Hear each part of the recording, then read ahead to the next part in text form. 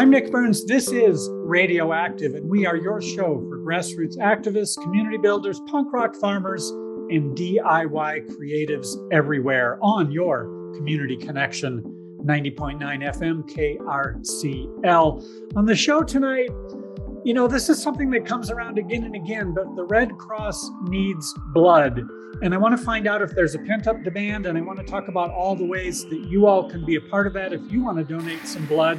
That's on the show tonight. Also on the show tonight, we're going to talk about an ongoing art project, Project Art Heals Utah. This is a collaborative, sustainable mosaic and art project that's ongoing and all set up to acknowledge and mourn the losses and all the various experiences that everyone has been through with the ongoing COVID-19 pandemic. Later on the show, we'll talk about HB 11. This is the bill getting a lot of attention locally and nationally. This is HB 11, fourth substitute, that basically bans transgender sports for high school K through 12 kids. We'll spend some time talking about that, talking about the governor's veto, talking about the override session for the veto, and talking about all of our collective tax money that's going to go into a fund that's probably a lost cause. But for now, the Red Cross needs blood. They need donations. And joining us on the show is the Northern Utah Chapter Executive Director of the Red Cross, Michael Smalden. Hi, Michael. Hello, how are you? I'm fine. How are you doing? I'm doing well. Thanks for having me. Oh, my pleasure. So blood drives, this comes and goes regularly. And I wonder, do we have an extreme need for blood because of all the pent-up surgeries and, healthcare that didn't get done during the extreme pandemic days? Or is something different in play? No, that's exactly right. As hospitals are starting to do more elective surgeries that were put off due to the pandemic, we are seeing the increased need for blood nationwide due to that reason. And of course, increase in car accidents and just different incidences that are, for the need of blood that happened during this time of the season, that people are starting to travel, spring break, and different things like that. Always the increased blood during this time. Have we seen a change over the years? I know that it used to be increasingly popular that if you needed some sort of elective surgery, you would donate your own blood. But of course, that's very different than somebody being in an accident.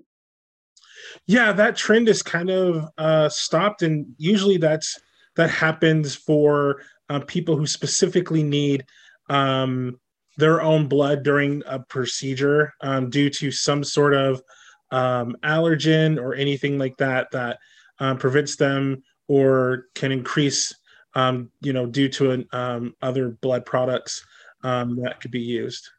Interesting. So today, of course, we saw a new president up at the U, sort of an inauguration or a coronation, depending on one's view of higher education, with Dr. Taylor Randall. And you used this opportunity to initiate a blood drive up on the U. So tell me how that was going today. Yeah, so we are looking to increase our partnerships and with the U of U, and it was a great opportunity to work with the new president and to show that blood is needed everywhere, and we can work with our universities to get young people to get engaged in the process, to be better blood donors and have greater blood sponsor opportunities. So, Michael, I'm curious, statistically, is it younger people or older people who tend to be the ones who donate blood? Is there a specific age demographic that has more openness to opening up a vein, so to speak?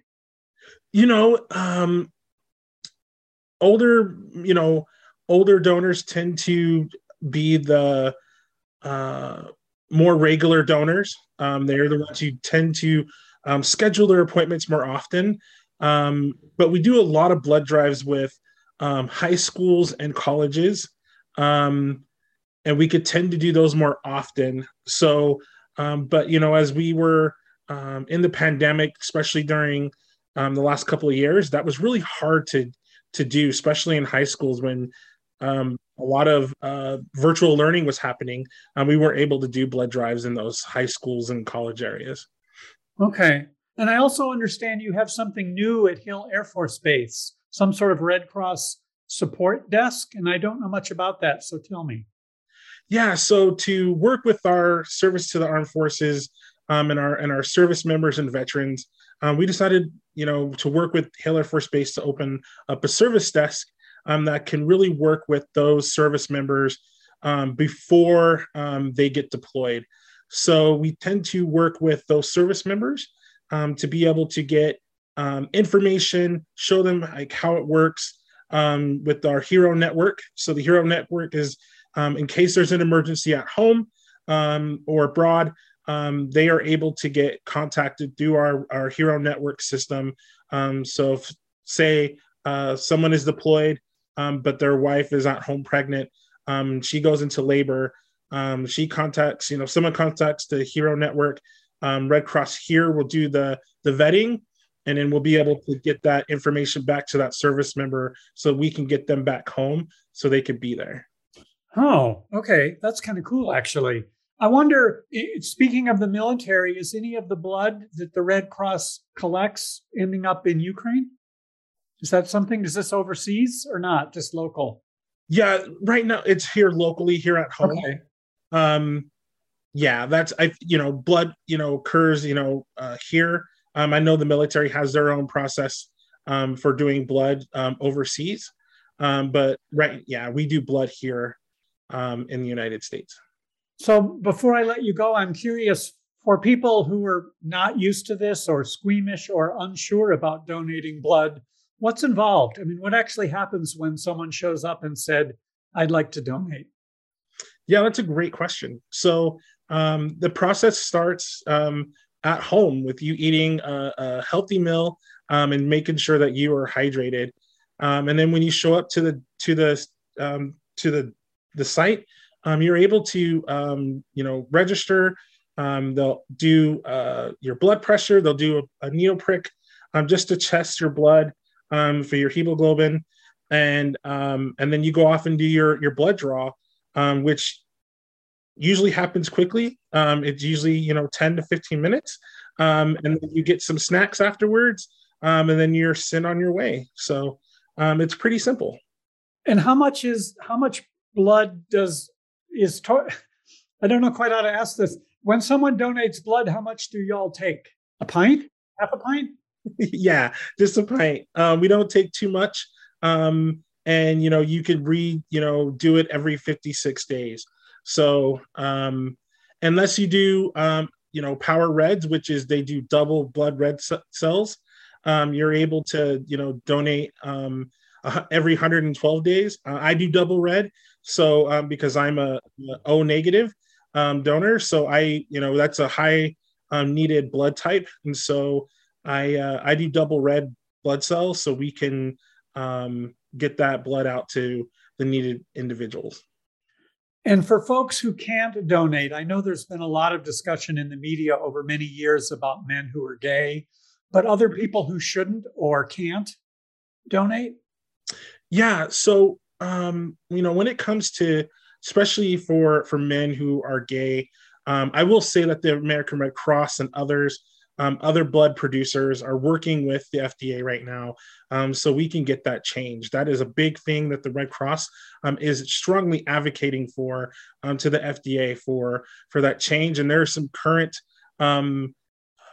things that are happening and in the works to push that change kind of going forth. But to the other half of your question, there's other things you can do. You can volunteer with the Red Cross at a blood drive, or you can help financially if you can. Okay. But I presume, I'm someone who has an autoimmune disorder, so I know y'all don't want my blood. So I think that's something people ought to be aware of, right? That folks like you, healthy, good, et cetera, that's a little bit different, that not everyone based on their own individual health can help, even if they want to. Yeah. And I think, just to make sure, you can always call 1-800 Red Cross, and they can help walk you through the steps on if you're eligible or not. So a lot of people who might think they're not eligible, and don't donate blood because they make assumptions, you can always call 1-800-Red Cross and we can walk you through that process. And then a lot of people realize that they are eligible to donate and are able to. Very good. So Michael Smaldon, you are the executive director of the Northern Utah chapter of the Red Cross. How should people get in touch? You mentioned a phone number. We'll put that in the show notes. Is there a website or something else we should push people to? Yep. You can go to www.redcross.org/Utah, and you can go there and sign up to donate.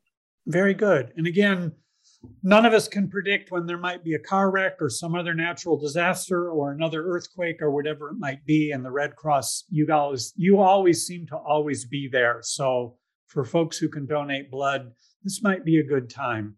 So Michael Smaldon, Northern Utah chapter of the Red Cross Executive Director, thank you for taking time to chat with us. No, thank you. Oh, my pleasure. This is your Community Connection, 90.9 FM. I'm Nick Burns. Now on the show, Dr. Emily Hagan with Project Art Heals Utah. Dr. Hagan, welcome to the show. Thanks for having me. So it looks like you came straight from the operating theater. I did indeed. Go straight back too. Oh, with medical professionals these days, I'm always amazed that so many doctors find so much time to do so many good things above and beyond the 20 hours a day that you're working on fixing and helping people. So how does that work for you all? Is there like a gene or something that you all have? I don't know. Fortunately, it's not actually 20 hours a day because I don't think that's sustainable, but it's finding things that fill our tank too, I think. And that's what this has been, more of a passion project. So. Okay. So do you do art on your own? Zero, absolutely none. Oh, okay. I just wondered. So. Yeah. So thank you for joining us on the show. Again, you are up at the University of Utah, often in the operating room, but we want to talk about Project Art Heals Utah. And this is, quote, collaborative, sustainable mosaic art to collectively acknowledge and mourn the losses and experiences we have endured due to the COVID-19 pandemic, end quote. So this is you, but who all is this? Is this everyone or?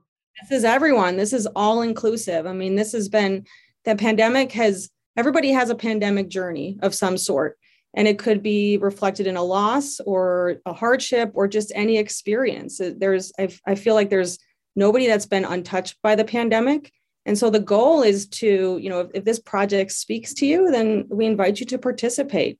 And again, you've got, I just want to read this list here. Empty vaccine vials, clean medical waste, physical objects, virtual mementos. It sounds like anything goes. Anything goes, yeah. So I'm just curious, and I have to ask, because I am curious, what are some of the oddest or most unusual things that people have contributed? What stands out to you? I don't think there's anything odd. It's more of what I found is as people have donated their physical mementos to be included in the actual physical mosaic, or the stories they share that go with the mementos, or just a strictly virtual mementos, it's more of being very moved by people's stories. So not odd, but moved. Moving. There are people that have just posted a picture of somebody that they cared about that's no longer here because of COVID. There's a young woman who posted a picture of her partner's bandana, who shortly after the pandemic started and the lockdown started in 2020, he took his own life. There was so much stress and loss of employment and isolation. And then there's also just funny little trinkets like little food objects that are very small, less than 1 inch, that are just little plastic erasers that say, hey, I just miss getting together. I miss getting together with my friends or family to have meals. So lots of different things coming in, and they'll be in the art piece. And that's probably the most exciting thing. Okay. And I want to get into that, where people can see this and how people can donate. But Dr. Hagan, for you, what about your journey through the pandemic and what you either have donated to this project or would like to donate? Sure. Tell me about your story. Well, so this all started after I got my first vaccine in December of 2020. It was so positive and hopeful feeling. And I asked for the vial because I wanted to make something out of it. But wow. I I have an engineering background, and I'm a math science girl, anesthesia. So I didn't know how to make anything. So I just kind of set my sights on something grander to include the community and honor science and honor, healthcare workers and honor patients and honor communities. So that's where I started, collecting these various things. And in the end, my little trinket, my little physical memento that I put in is it's a small piece of a badge holder that has a stethoscope with a heart on it that the University of Utah Health gave to all of us several years ago. And it was just to really acknowledge what our community's been through and also acknowledge what healthcare workers have been through as they continue to show up during very tenuous and ever-changing and difficult times. Right. I mean, I think most of us used to love doctors, and now you see a whole contingent of people who don't seem to like doctors all of a sudden. In terms of the collection of all these objects, physical objects, virtual objects, have you seen changes in what people are interested in donating as the waves of the pandemic have come and gone? Are people thinking of what they want to donate differently, I wonder? It's hard to say. Is when you first talk about this project, people get pretty excited, and then I think they want some contemplative time to figure out what it is that's important to them to put into the physical artwork or on the website. So, but I will say everything, regardless, has been quite moving, and the one of the take homes too is that there's no hierarchy of grief or experiences during this. Like if someone feels it, then it's real, and we invite them to participate. And does this include, media like recordings, or are you looking for 2-dimensional and 3-dimensional art? Well, we're looking so the physical mementos should be hard surfaced, can lie flat. They don't have to be flat, but can lie flat, and to be less than 1 or 2 inches. But the virtual mementos that can either go along with the physical or be a standalone virtual memento can be a picture, a poem, a video, a recording. It can be anything. So the site has been created by the Eccles Health Sciences Library team, was an amazing group of humans, and they've made it so pretty much any media can be uploaded and then posted. In all honesty, I'm kind of tearing up just hearing about this. You do have a deadline. You do want objects to be donated by the end of April, so folks have another few weeks. We'll put the information in the show notes, of course. artheals.utah.edu. When you had this idea back after you got your first vaccine shot, December 2020, how hard was it to gain traction for this? Did you find all kinds of folks on board right away, or were people so stressed out and so busy they thought, oh, Dr. Hagan's going off on her engineering track again? Maybe a little of both, because the bandwidth was kind of low, but what I found for me during the planning and then working with, I've met amazing people along the way, that it's kind of created some bandwidth. So it's just my mantra for this planning this project has been patient perseverance. That's what I just have told myself, patient perseverance. And we've, again, the University of Utah Health is on board. The Eccles Health Science Library has been amazing in terms of helping. And then this wonderful creative artist, Heidi Kalega, who is in Denver, but is a University of Utah alum, joined the team in fall. And we're also supported by a grant supported by the Sustainable Campus Initiative Fund at the University of Utah. So patience, perseverance is paying off. We've got more people that are excited about it. Patience and perseverance, isn't that kind of being in healthcare these days? Probably, yes. So we've got some practice doing that. Yeah. Well, tell me a little bit about your own experience here as we're I don't know if we're done with Omicron or we've got another wave of the subvariant coming, but what's your life like these days up at the U? It's feeling more back to normal-ish, but in a different way. I mean, we're all still wearing our N95s when we're putting breathing tubes in, where the masks stay on here because people get to choose to be at a concert setting or things like that, but you don't get to choose to be in a hospital. So these masks are staying on up here for a while at least. And I will say we're extremely busy right now because there was a lot of these backlogged cases and doctor's visits and all kinds of things that were put on hold as we dealt with the various surges that are now, taking the forefront, and we're busy. And so this art project, folks well, thank you for that. I respect all that you do in medicine. My sister is retired from a career in an ER room on the psychology side, on the mental health side. And I used to work in healthcare on the maintenance side myself. So thank you. I'm pleased to be in higher education these days, not in healthcare. It takes a village, though. All those roles are important. Totally. But Dr. Hagen, will this be entirely online, or will there be a physical place to go see this show? So there will be, what's great is that there will be a physical place, and there will always be an online website that goes along with it. And it will be archived forever through the Eccles Health Science Library. So the hope is that as we collect these mementos and the artist Heidi starts working on it in May, the hope is to debut the art in June of 2022 on the University of Utah campus.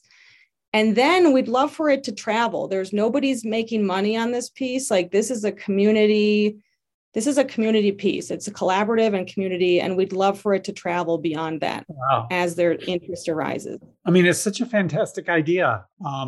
So I don't know if it keeps you up at night, but thank you for your work on this.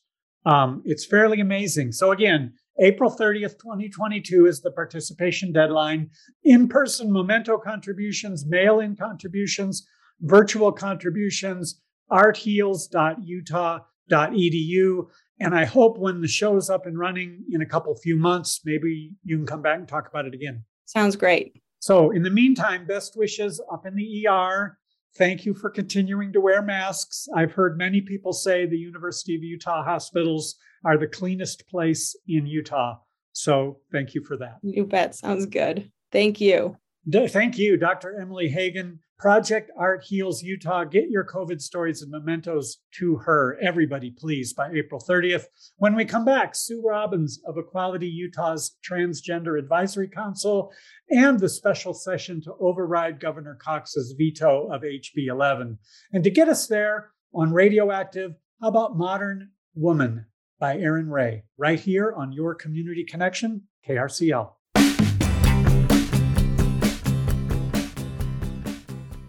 1 in 4 Utahns has a criminal record. If you or someone you know needs help with the expungement process, visit cleanslateutah.org, a new nonprofit working to ensure that Utahns don't miss out on opportunities because of their past. Hey, it's Becky, KRCL's office manager. Radiothon is coming up on April 22nd. I'm a fan of getting things done on time, or even better, early. Be like me. Donate early at krcl.org. My name's Richard. I'm the host of a show called I Don't Sound Like Nobody on KRCL. I play 1950s rock and roll and its precursors each and every Friday from 1 to 3 a.m. Join this KRCL Nightbird and our flight crew as we dance the night away every Friday morning from 1 to 3 a.m. only on KRCL 90.9 FM. We are back on Radioactive. I'm Nick Burns.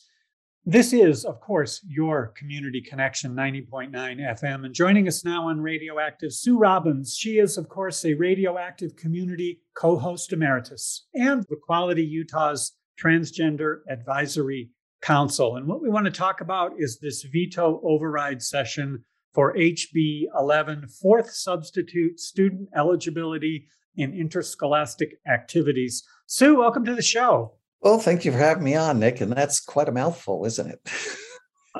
Well, yeah, it is. But, you know, I want to ask a little bit about the bill. I want to ask a little bit about moral panics. And I know in terms of what you do at Equality Utah, you all are in the middle of this ongoing.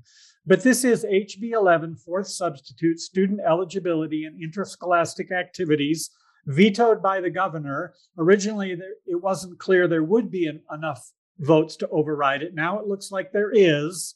But as a place to jump in here, it seems to me this isn't really about sports at all. No, I don't feel it is. What we've seen over the last several years. It used to be the LGBT community became the red meat issues, so to speak, as far as marriage equality. It kept being a battle and everybody kept trying to keep us from having it. And then in 2015, the Supreme Court ruled in Obergefell that we, in fact, could have marriage equality. Then what it turned to is it started to turn to transgender people in bathrooms. They tried to do this fear that transgender individuals who had transitioned to live their life as females were going in the female restroom and we're going to attack all women and attack your girls. And that took hold a little, but when North Carolina actually passed a law, the NCAA pulled the tournament out, companies started to pull out, they lost $6 billion. The governor lost his reelection, they changed the law back. It sent a warning to other states that this was not something you want to do.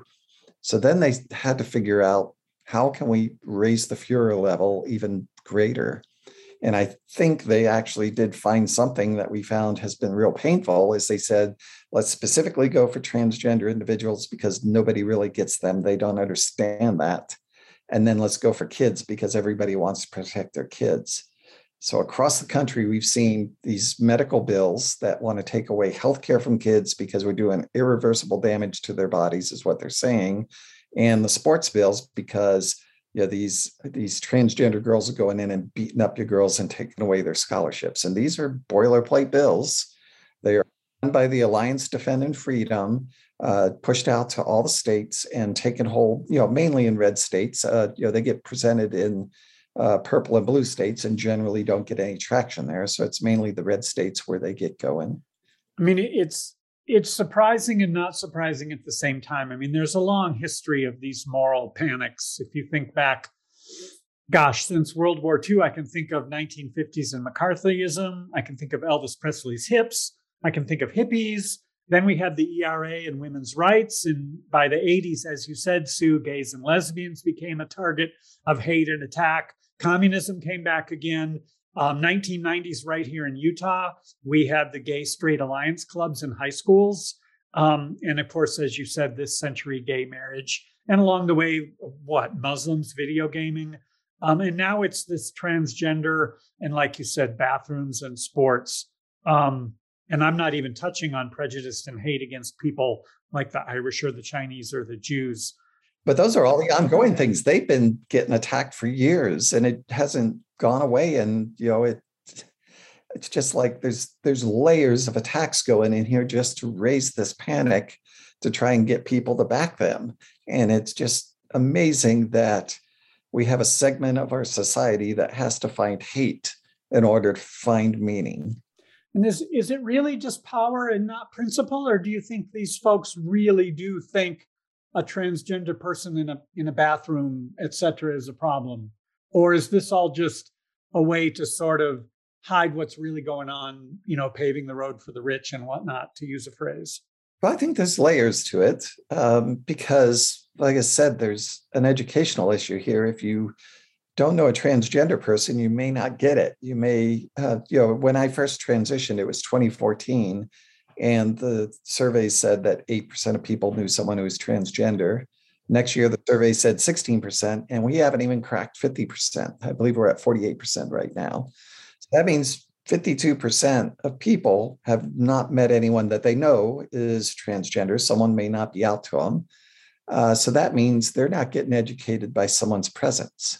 They're just seeing what they see in the news and they run with it.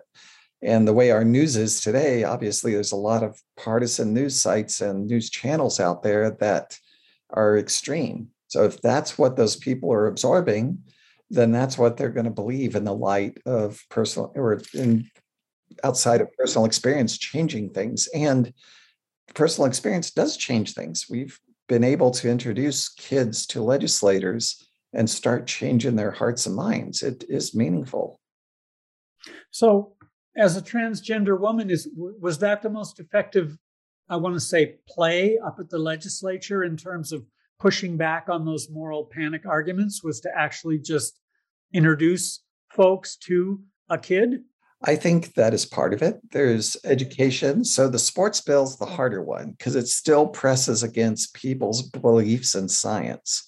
So they get this base level of science that everybody is XX or XY. And if you're XY, then you're just going to be big, strong, and fast no matter what. They don't look at variations and everything. They just look at an extreme case and apply it to everybody. But that is really a low-level understanding of chromosomes, and it's really the DNA and the SRY gene. And we can keep going deeper in what comes into play. And then it takes hormones to even activate that. So if we have our youth where we put them on a hormone therapy that blocks their hormone development at the beginning of puberty, then all those potential changes don't happen. It's not like there's a gene that makes a boy's face start growing hair in the absence of testosterone. It's the testosterone that activates that. And then how thick the beard may be for that boy is based on the genes.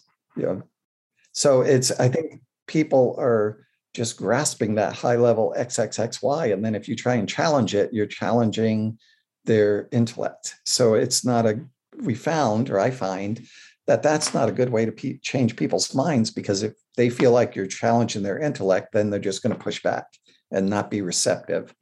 But if you bring youth in particular, because we love our kids, everybody loves kids. Me standing in front of a legislator might start slowly changing their mind. You bring in a youth who is thriving and happy because they've transitioned, it impacts them so much more.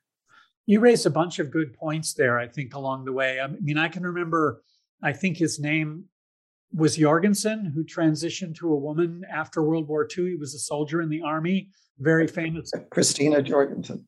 Yep. Yeah, thank you. And she was all over the news back, I want to say 1957, 1960. And there was a lot of discussion about the Olympics and all the, those pesky Soviets were just pushing, people who weren't really women to compete so they could win more medals. I mean, this particular moral panic is nothing new. But I wonder for you, Sue, you wrote recently in Q Salt Lake, you had an op-ed and talked about this being hard on you personally. And I would think that would be difficult. This is an issue of close to your heart, and it is your professional work. But you have to face these folks, or had to face these folks every day up on the Hill. I can't imagine that was easy. No, and just for clarity, I am a volunteer with Equality Utah. I'm an electrical engineer by day.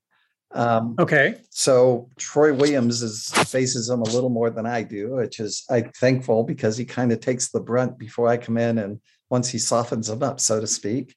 But it is hard, because when you go into those rooms and you're trying to get people to understand, and you're trying to get them to maybe drop a bill or make it softer, if you know that you can't get them to drop it, you can't attack them personally. You have to be able to play into their schedule, because they're running around real busy with all the bills.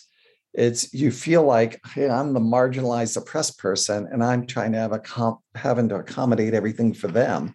I'm having to accommodate their schedule. I'm having to accommodate their questions, because they're the ones driving the discussion when we meet. And I'm having to not get upset when they say something that's really harmful. I have to always stay in that place that I'm trying to educate them. So I have to, if they say something that's very demeaning or very dehumanizing, I have to kind of suck it up and try and come back with an educational point to try and take them away from that. Is not an easy thing. It's somehow I've been gifted with the ability to get through it most of the time, maybe go home and kind of let the stress out later and just pack it in while I'm in those conversations. But it is not something I would ever put upon our youth to do. I mean, we bring them in for quick individual meetings, but if they were to be engaged all the time, I just can't imagine a youth going through it, because they're getting that at school from their peers. They may be feeling like they don't belong at school. Home is a safe place. And then we take them out of home and run them up in front of a representative who may be saying really awful things to them.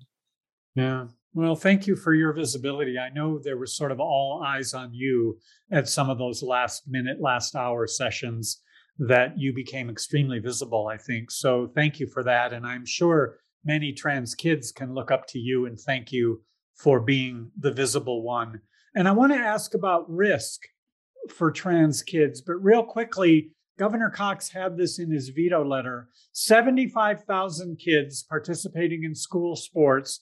4 are trans. 1 is a transgender female. So are those numbers accurate to you? This is 1 child, 1 family. Like you say, a kid that's already marginalized by many, and we're doing all this. Wow. Yep. Those are the numbers from the Utah High School Athletic Association. I know when presented to the bill sponsor, she keeps wanting to say, well, there's more. And then she theorizes there's some that aren't out. And then she brings up some that may not be playing in high school. So it muddies the water. But these are the ones who are reported through the High School Athletic Association. So those are the numbers we can put our finger on and we can identify. And it's 1 girl. So we had all this discussion in the legislature. We've had the entire transgender community feeling the stress of the oppressive talk. And we are going to put $500,000 up to be used for lawsuits over 1 girl who no one can probably even name, because if she was winning, everybody would know who she is. It would be in the news with her name. But since we don't know her name, I can easily presume that she is not being successful. I hope she's having fun and she's enjoying the experience with her friends, because that's the goal. But everybody keeps going in and saying, well, if a transgender girl wins, then that's unfair. You don't get to have a share of any of that, is what it comes down to. Be invisible and we might find you palatable. Oh, back in the closet. We are talking with Sue Robbins, Equality Utah's Equality Utah's Transgender Advisory Council, a position for her that is voluntary. She works by day as an electrical engineer, and it's all on Radioactive on your community connection. I'm Nick Burns. And Sue, the Utah High School Athletic Association already stipulates transgender females have to go through a year of transition hormone therapy. But of course, that doesn't seem like that's enough for some people. But before I ask you about the session coming up on Friday, over half of trans kids have attempted suicide. It's shocking that we are doing this when the risks for so many of these kids, and there aren't many, but the risk is incredibly high. It is, and there was a study done by the American Society of Suicide Prevention, and I'm going to be off by probably 1 number on each of these, but transgender kids that are affirmed by their families have a 4% suicidality rate. If they are not affirmed by their families, it's 58%.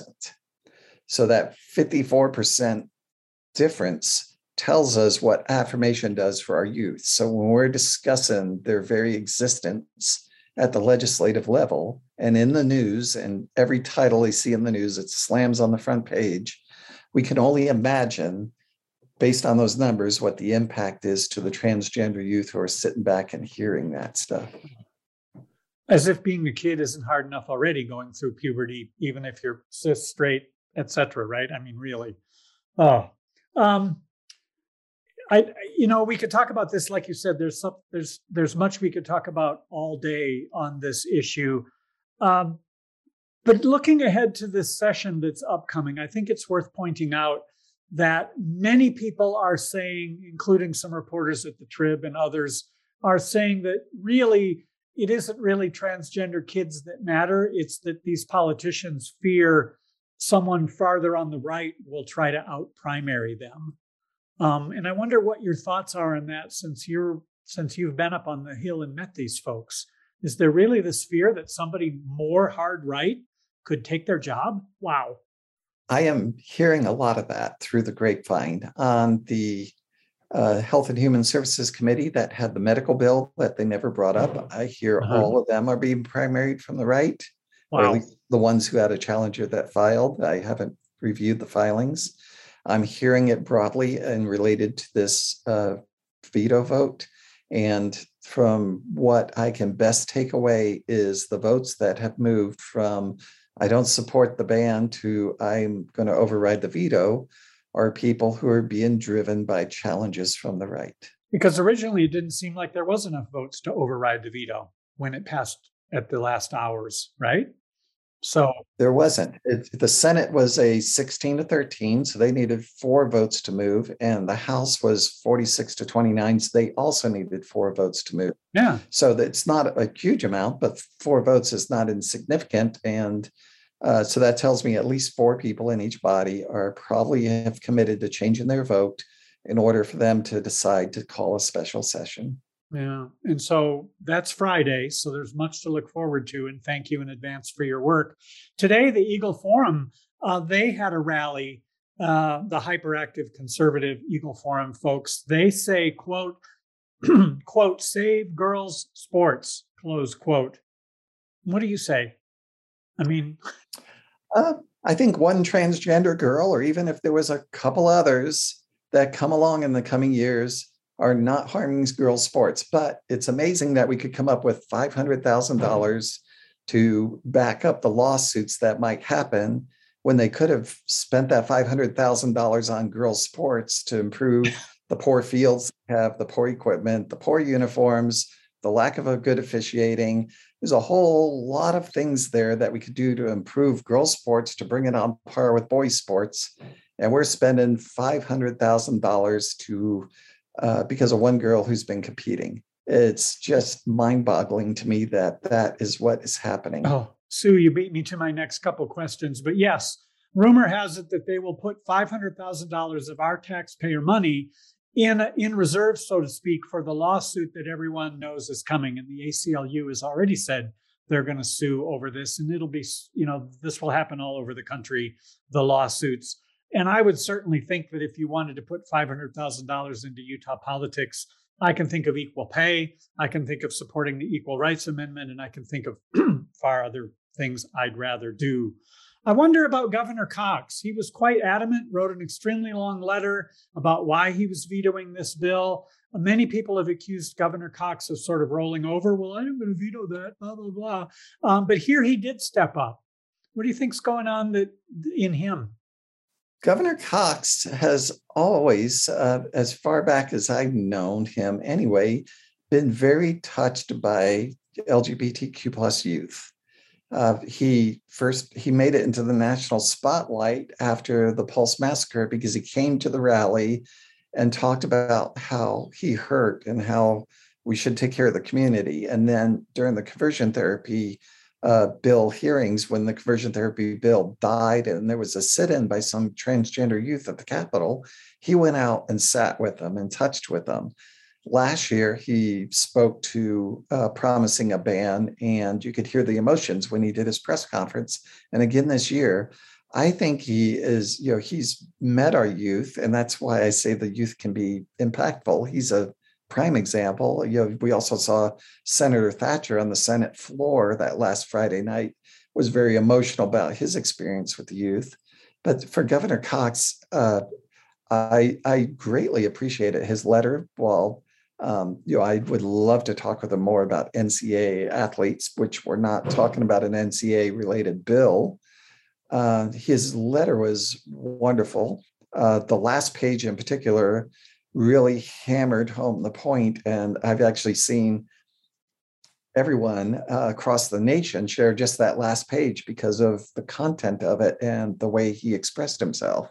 So the fact that he's doing this in the face of a possible override shows me that he is willing to take a political stand for our kids and take the damage that may come with it. Because, like I say, this is one of those political red meat issues. So that means if he doesn't go and eat the meat with the rest of the crowd, then he's going to pay the price. And so that says a lot about his character. And I see some people that are going in and saying, well, he's calling a special session. Well, yeah, he is. His schools are right now at risk of the lawsuits, and there's no indemnification or funds there. So he has a responsibility to protect the schools. So if they're going to override his veto, call in a special session and make sure the schools and the Utah High School Athletics Association are covered, yeah, it makes sense to me. And we could argue whether it should just be the schools that are covered versus the High School Athletics Association. Some people are like, hear them say that, why should we cover them? If it fails, then sports fails across the state, and then everybody will learn their lesson. Well, do we really want to do that to all our kids too? So, I think Governor Cox is doing all the right things. I think his heart is right where we need it to be for the transgender community. He is not a dictator, so he can't control everything. So in the face of something that he is not going to be able to stop, he's still taking a stand, and he made a very long and heartfelt statement on behalf of our youth. Yeah, and I hope kids can latch onto that. For the kids who are feeling marginalized, at least the governor is standing up for them, because I did see that in his letter. And for folks who are interested, we'll put a link in the show notes, but that letter has been widely spread around in social media and whatnot. But Sue, few minutes left here. Over the past few days, we saw people light up the BYU mountainside, the Y, in trans colors, even though, of course, BYU has banned that activism. And I wonder how you see that this HB 11 veto may ignite a backlash against trans kids. It seems like it's already happening. I see that on social media. As we go through a pandemic year, as it has been, I see, obviously, my echo chamber is going to be a lot around the transgender community, and yet I see this certain level of education going on, that when there's a bill, there's a certain level of education that is higher to try and combat the bills. And then these last few days, it is just pegged out, the amount of information everybody's pushing out there, because they're trying to impact the people from overturning the veto. So we're bringing more and more attention to everybody. And I think that's amazing. I don't want the harm part, but like the why, I generally stay away from or stand back and let people who were in the LDS church speak their hearts related to how the LDS church treats them. It's not my space to comment, since I'm not LDS. But I love the way that they've come together. The Y being pink, blue, and white was amazing to me. I checked right after to make sure everybody was safe, no one was injured, and those types of things, because we do want everybody in the community to be safe. But all those people who have been impacted by their relationship with their church and faith were able to make a statement. And I think that's amazing. So more and more, this type of visibility is going to bring us into people's lives, where that 48% I talked about of people who have met someone who's open transgender are going to start going up, and then we'll have more support. PRRI study just came out recently, and believe it or not, the numbers for people in the LDS church that support, LGBTQ non-discrimination is sitting upwards of around 80% among LDS faithful. In the LDS wow. church. And it's that way across all religions, ranging from like 70 to 85% roughly. And so it's most of what we're seeing are people who are standing up as a minority that want to have a political wedge issue and are making a lot of noise, the Natalie Kleins at school boards and such, but they're the minority. So we just need to get everybody speaking up and saying, we don't want the minority driving our lives anymore. They're loud, but they're small. Good point. And just for listeners, we are going to be celebrating Transgender Day of Visibility. That's Thursday, March 31st. And we'll have Project Rainbow on the show. I believe next Tuesday is the scheduled day to talk about and preview that march and rally that will be on March 31st. So shout out to Visibility, Sue. And I know we're almost out of time, but until all this gets sorted out and until social justice prevails, how do you recommend that trans kids receive the family and the public sector support that they need, just like all kids need? What do you recommend? Well, one of the things that I've seen more of is our nonprofits are starting to charge back now that we're coming out of the pandemic. So for adults, get involved with the nonprofits and help get the programs going again that may have been missing during the pandemic. So they're there for our youth. And then for the youth, reach out to the Utah Pride Center, to the various circles, to Ogden Pride Center, to Davis Pride. Davis County is having their first Pride Festival here this spring ever. We're going to come back greater because we are larger in numbers and we have more supporters. We've been growing and growing, and the pandemic kind of made that not as visible as it used to be, but everybody's sitting on the edge ready to go. So let's get those services back there and let's make them available, in particular for our youth and our transgender, intersex, non-conforming queer youth that are under the microscope right now. I mean, I just have to say it, everybody's queer, right? To some degree. It's just some people are more visible than others. And I know we have to let you go. I know we're almost out of time, but it seems to me that all these backlash movements eventually fail, as do moral panics. Rednecks now have mullets, so their necks are covered. Gay people are happily married. The video game industry is doing just fine, I think. And I started with Elvis Presley's hips, and of course, he's dead. And I wonder, I wonder what you see for the next moral panic. And, myself, I hope it doesn't include the LGBTQ plus IA community, but any idea what the next panic might be? I almost hesitate to say anything because it's almost like drawing a target. Okay. I think what we're going to be doing is, I hope quickly we put these medical bills to rest, but I think we're going to be going through a few years of trying to right the ship on sports, where there's going to be studies. There are many states that'll probably be fine for the transgender youth, and then other states that have already passed bills. A number of them joined in court, so we're going to have to wait for the court system to go through the process. So this isn't going to be quick. So what's next after that? It's really hard. The schools are under attack. Are we going to turn that around quickly on books and what teachers can say? And if a student walks up to him and say, "I'm gay, can we talk about it?" We're putting the fear of God in teachers that they don't even know what to say to the kid at that point without being fired. So, it's hard to say what these are going to be for the next few years, never mind what could be next after that.